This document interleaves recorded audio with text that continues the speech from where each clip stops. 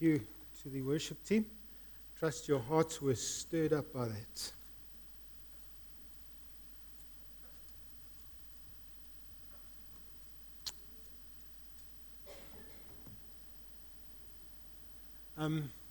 We've started a series through Genesis, and I want you to notice the tagline there. It's where faith and life intersect. So how does where we are living and our faith intersect, and Genesis certainly gives us some perspective on that. So what I want to talk about this morning is, to me, a question that has helped me massively in my own walk with the Lord, and simply this question: what's really going on?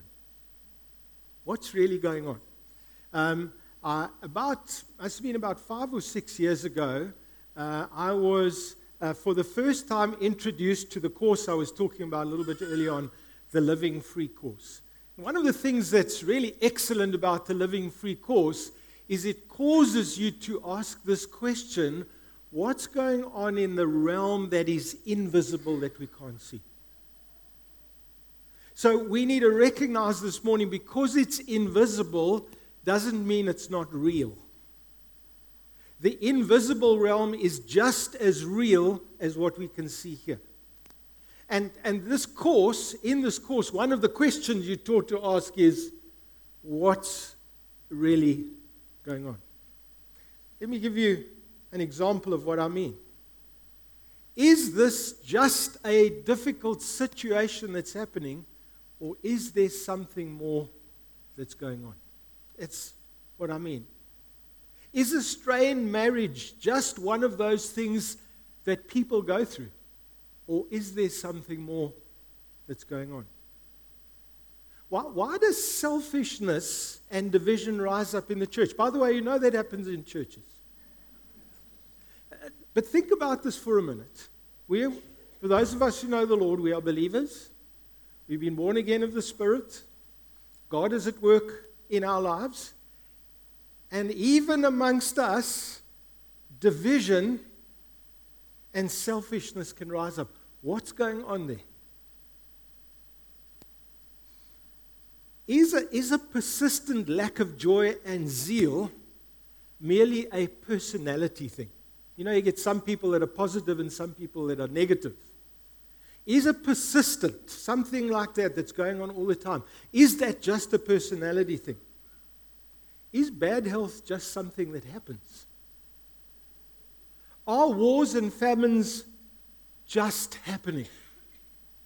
Some questions we need to ask in the world that we live as believers. Let me give you 2 quick examples of that this morning. How many of you remember Job? Probably I've heard a lot of people say, I'm going through a Job experience. Trust me, you're not.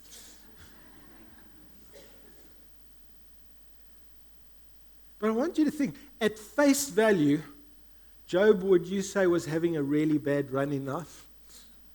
Like lost all of his means or his business.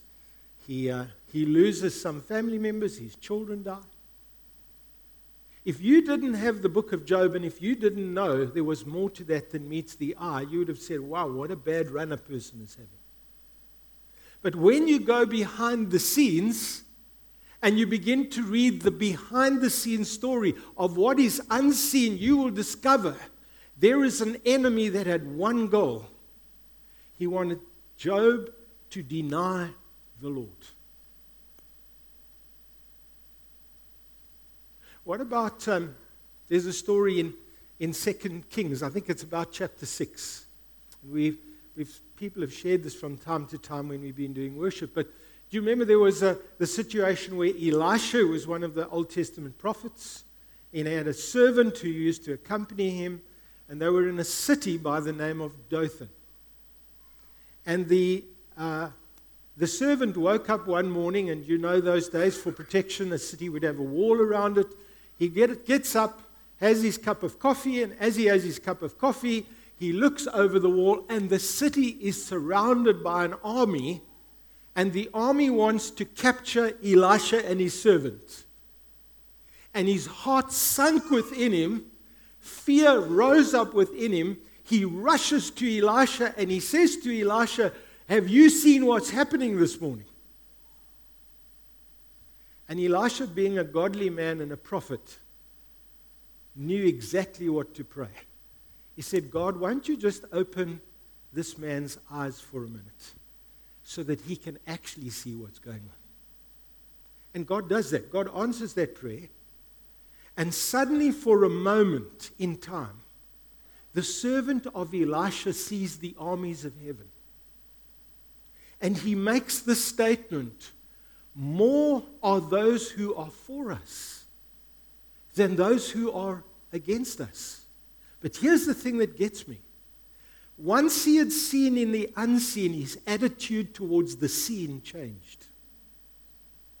The man who was fearful, the man who was convinced he was going to be taken captive, the man who was convinced that my day has come when I bite the bullet, suddenly he says, we're okay, God's with us, and we're going to have a victory. And in fact, their whole approach to the situation changes, where they begin to pray that God would blind the army and all of that. And I don't want to go into the rest of the story. But do you see how a shift happened? Because somebody was seeing the unseen rather than just the seen. That makes sense to you? Now, when we come to Genesis chapter 3, because that's really what I want to dive into this morning, we've got a little bit of a perspective of what's happening behind the scenes. And as we begin to dive into Genesis chapter 3, we discover that there is an enemy that every one of us has. And we can go to the next slide. And we need to take the activity of the enemy very, very seriously. Now, may I say, I think there are two things we need to be careful of as the church. Number one, don't downplay this. This is not a fairy story. It's not a myth. It's just not something that's been put together so that we've got this kind of little fairy tale so that we can explain what's happening in life. This is real stuff. Guys, the devil is real. He's as real as you sitting here. And he doesn't dress up in a red suit with horns on. In fact, the Bible tells me he comes as an angel of light. So that's the one thing we need to be careful of. The other thing we need to be careful of is we don't live in fear and trembling. Because sometimes Christians, when they talk about the enemy, they talk about it like, whoa, we better be careful here. Friends, not whoa, we better be careful. Whoa, he better be careful. Do you know who you are in Christ? Do you know what God has done for you? Do you know you're seated with Christ in heavenly places? Do you know the power of the enemy is broken? Do you know that you have the authority in the name of Jesus? And I'm tired of hearing Christians pray in the back foot instead of praying as though we are sons and daughters of God. And so what we discover in Genesis 3, and I'm making a bit of the sermon up as I go along just for what it's worth. But in Genesis 3, you've got this picture of, just think about it for a minute. God has made everything perfect. Perfect world, no sin, no brokenness, no heartache, no shame. He's created Adam and Eve in his own image, magnificent creatures like you and me. Do you know that? Do you know that? Do you know that you're created in the image of God? I know when you look in the mirror you don't think so, but trust me, it's true. And suddenly, in the middle of this, we discover there's this creature. And as he opens his mouth, you know what happens? Doubt begins to rise. He starts to stir up doubt. And I'll tell you the two areas he raises doubt. Number one, the character of God. You've heard that statement, God is good, and God is good all the time. He began to suggest God is not good. And I want to tell you, one of the primary areas the enemy targets in our lives is to give us a false perspective of God. And the other one is this: you can doubt what God says. And I still see that playing out. And there's the scripture for you. And for time's sake, I won't read that through, but it is there in the Bible, trust me. He doesn't stop with stirring up doubt. I want you to notice he goes a step further. He begins to suggest that disobeying God might seem beneficial.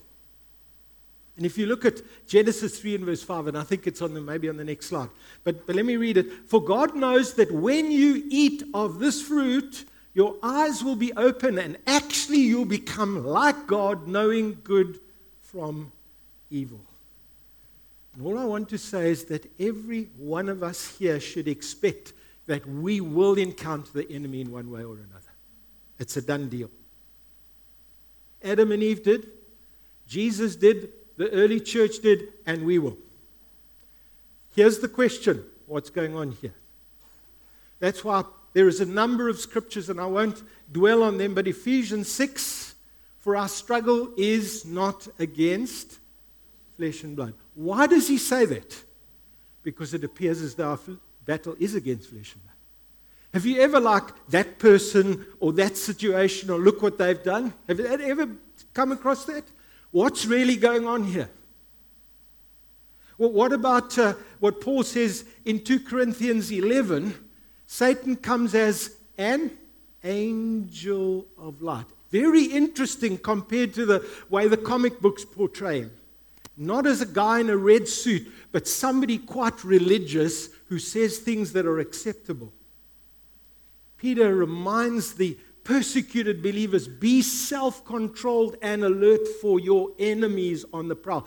Guys, this was written to Christians, not to people in the world. And Jesus himself said the thief comes to steal and kill and destroy. What's his goal for your life? Steal, kill, and destroy you. None of those words are good words, by the way. And the way that the devil goes about that is always through lies and deception. Have you noticed something? I just want for you to ask a few questions. Have you noticed how the media is portraying Satan as somebody harmless? How many of you have heard or seen the program The Good Witch? I didn't know witches could be good, but now we've been told they are. What about what culture is beginning to say about God, that God is behind all the suffering and pain in the world because he allows it? Has anybody ever asked you that question, by the way? Have you heard that somewhere? Now, why does God? It's like God is to blame. Or what about the fact, well, don't take sin seriously, not a big deal, nothing's going to come out of it, don't worry too much. But I'm reminded of what Paul said to the Corinthian church. We are not unaware of his schemes. We know what's going down here. Do you remember what Paul said to the Ephesian church? He said to them, don't let the sun go down on your anger, and in so doing what? Give the devil a foothold. He's writing to believers. In other words, he's saying to believers, it is possible for you as a Christian, in the way that you behave, in the attitude you have, in the unresolved issues, to give the enemy a foothold in your life. And I don't have time to develop that. All I need you to know is that's true.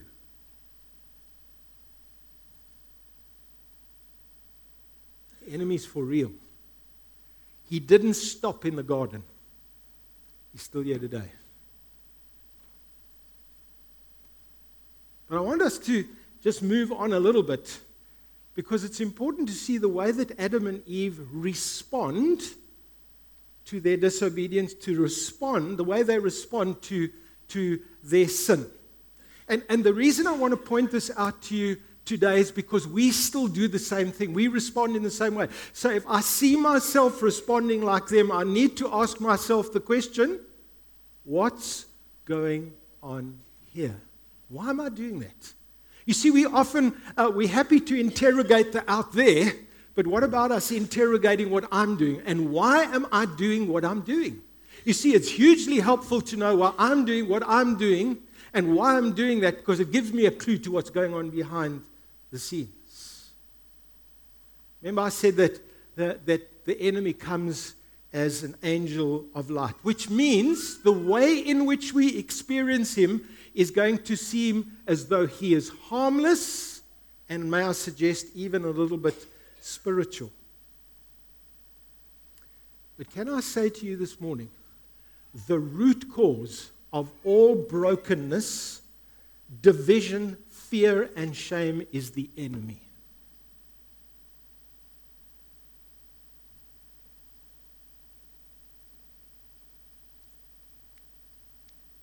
I am a little while back, I think maybe it'd been the end of last year, I was in a time of prayer and I was just praying through things. And as I was praying, God, and what I try and do for myself, I hope you do it as well. Say, Holy Spirit, just show me if there's anything sitting in my life.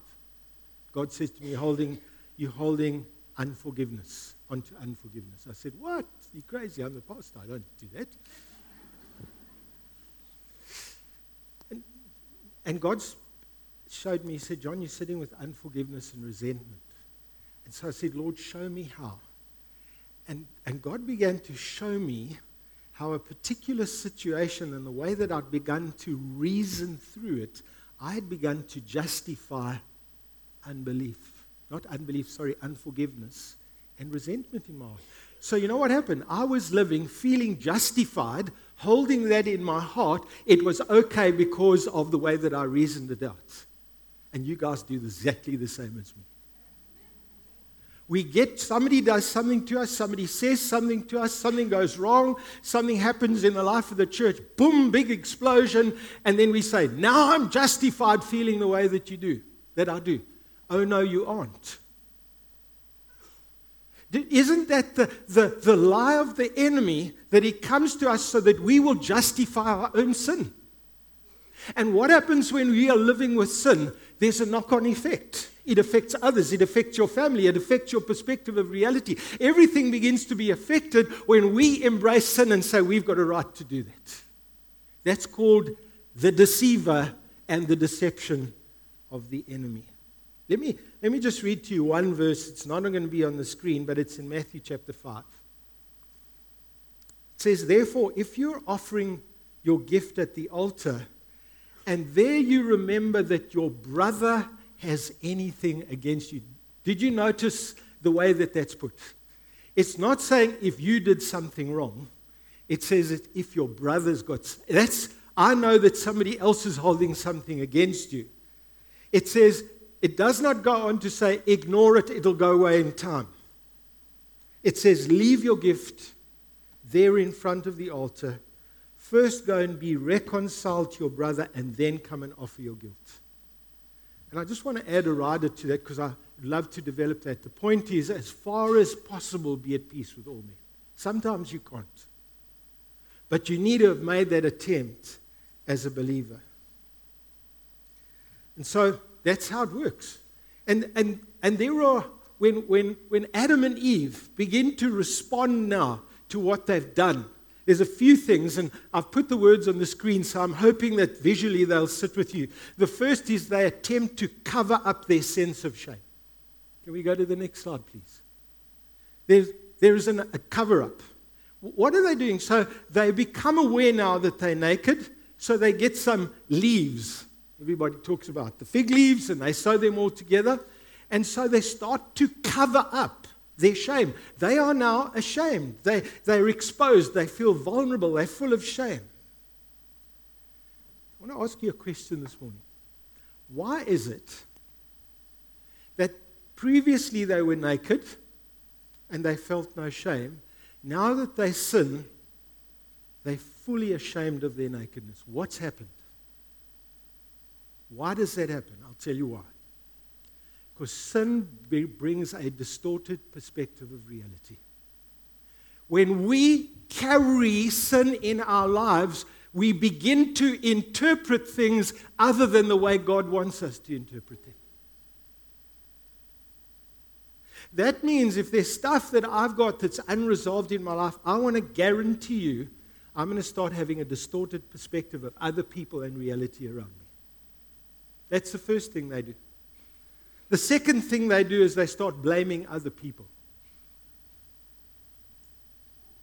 By the way, I'm just telling you this so when it happens to you and when it happens to me, we know what's going down. It's the answer to the question, what's going on here? And I've explained to you how it happened to me, and I don't need to go any further. You know what's going to happen to you. You will blame other. I want to guarantee you're going to blame other people. My wife, my husband, that person, and this. My boss. Now, I'm not saying they haven't done something wrong.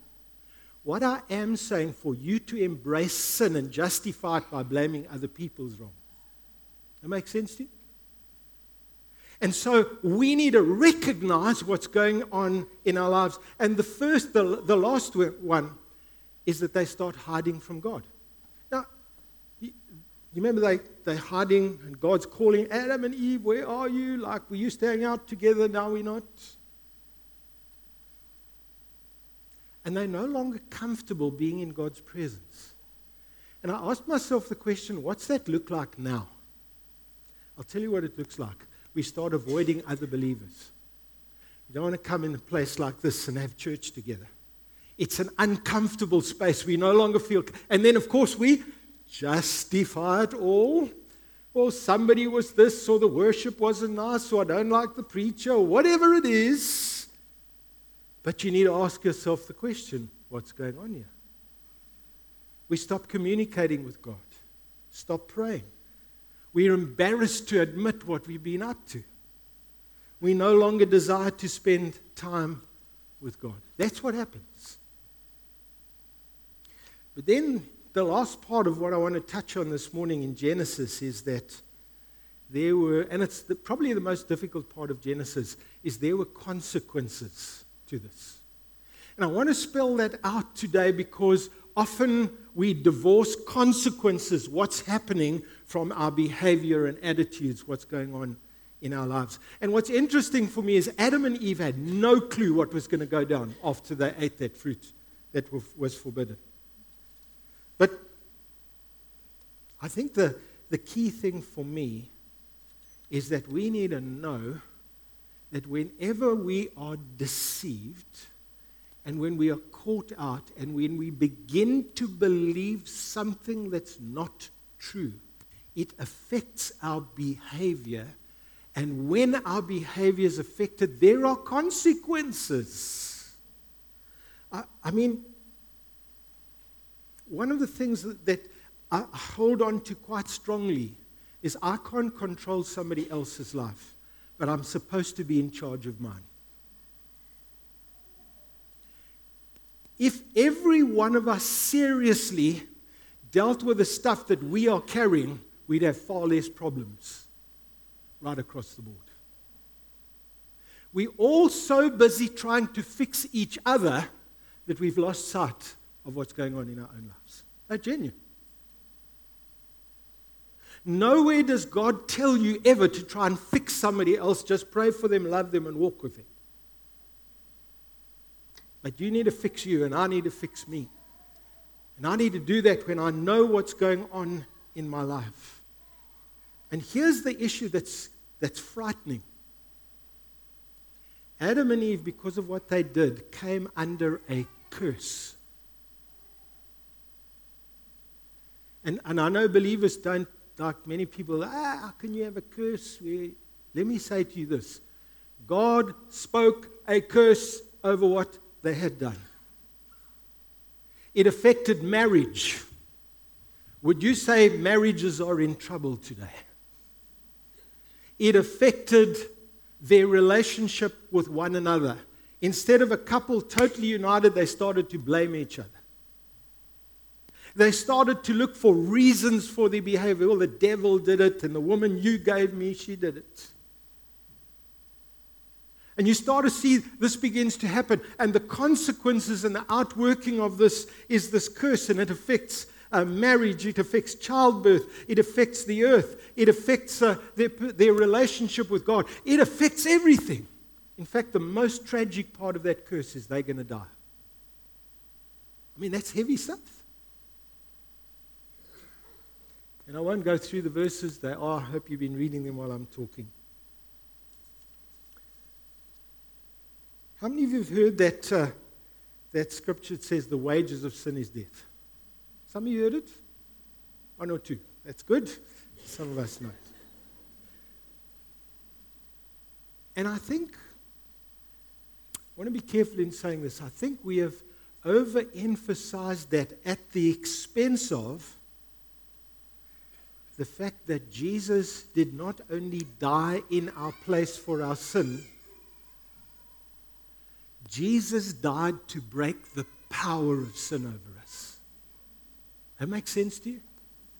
Jesus died to break the power. It's in Romans 6 if you want to read it. I don't have time now.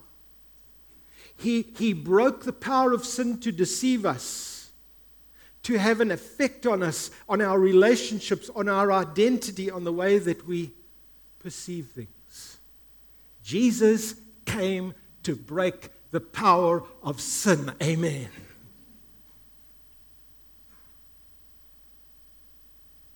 So Genesis, what it does, chapter 3, it puts things into perspective.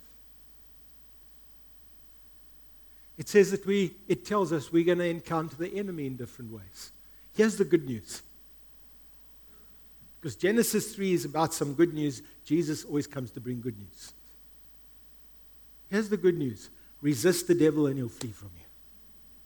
It's like, come on. Resist the devil and he'll flee from you. Not because you feel it, but because God said it. Submit yourselves to God, resist the devil, and he'll flee from you.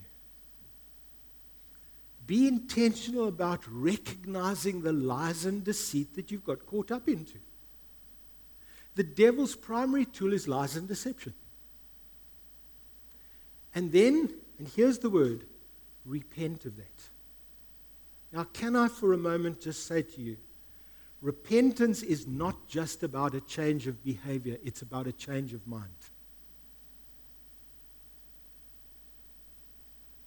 What we've got to do, our behavior will not change as long as we believe a lie.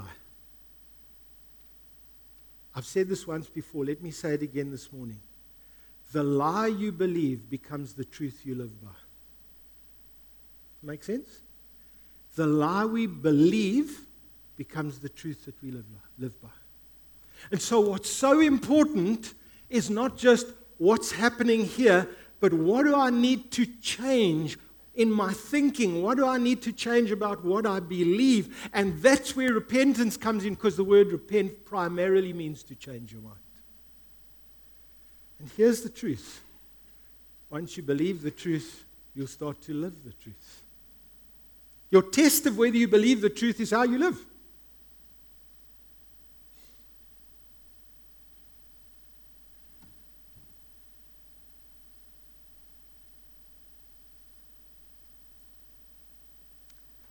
Remember that in Christ, we've overcome the enemy. In Christ, we've overcome the enemy. God has rescued us from the dominion of darkness. Do you know the word dominion means to have control over, to rule over? If you're a believer, you've been rescued. That's what Jesus did for me and he did for you. And every time we choose to obey God and believe God, and listen to God and trust God, we resist the devil. Resisting the devil isn't a weird thing that you do. It's a very simple thing.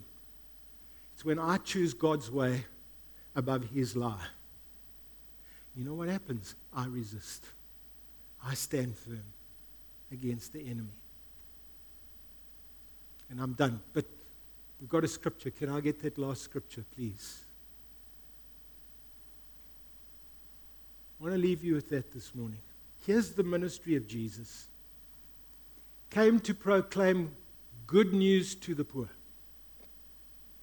That's why the Spirit of the Lord was upon him. He sent me to proclaim freedom for prisoners. He wasn't talking about people being locked up for their crimes. He was talking about people in spiritual bondage because of the lies they believed.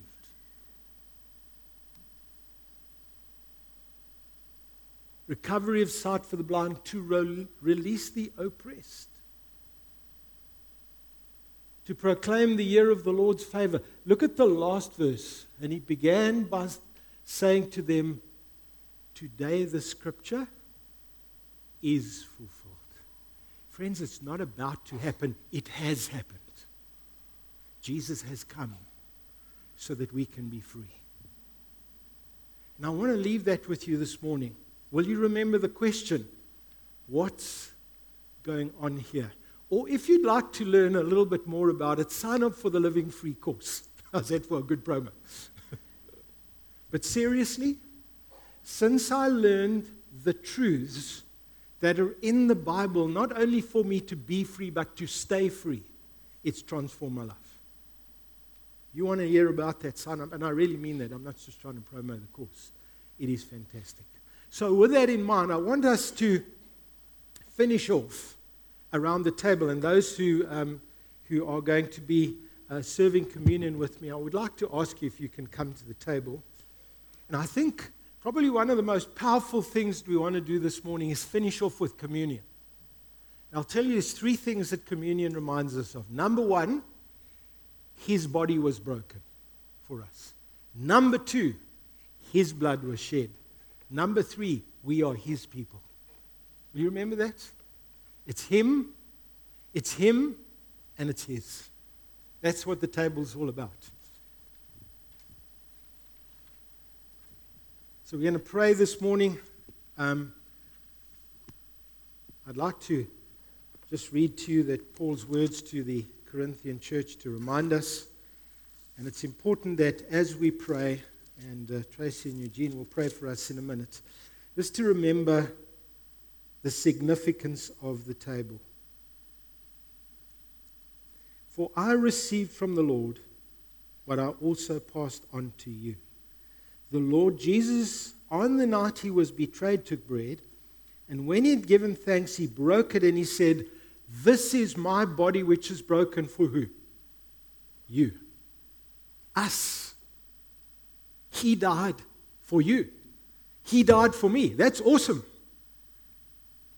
Because Jesus knew what was happening in the unseen realm. And when he knew what was happening on the unseen realm, it wasn't just Roman soldiers putting nails through his hands. It was Jesus dying in your place so that we could be free from the enemy. That's what Paul is saying over here. In the same way, after supper, he took the cup, saying, "This cup is the new covenant in my blood. Do this whenever you drink it in remembrance of me." My blood shed for you. New covenant. For whenever you eat this bread and drink this cup, you are doing something. We're going to do something as we share this meal. You proclaiming his death. You proclaiming his victory. You proclaiming that he's your Savior until he comes again. Amen? All right, so let's bow our heads and pray. We're going to pray for the bread. We're going to pray straight after that for the cup. You'll be served with both together. And we want to finish this remembering Jesus. I want you to not just remember Satan. I want you to remember the Savior. I want to finish on that note. So let's bow our heads and pray.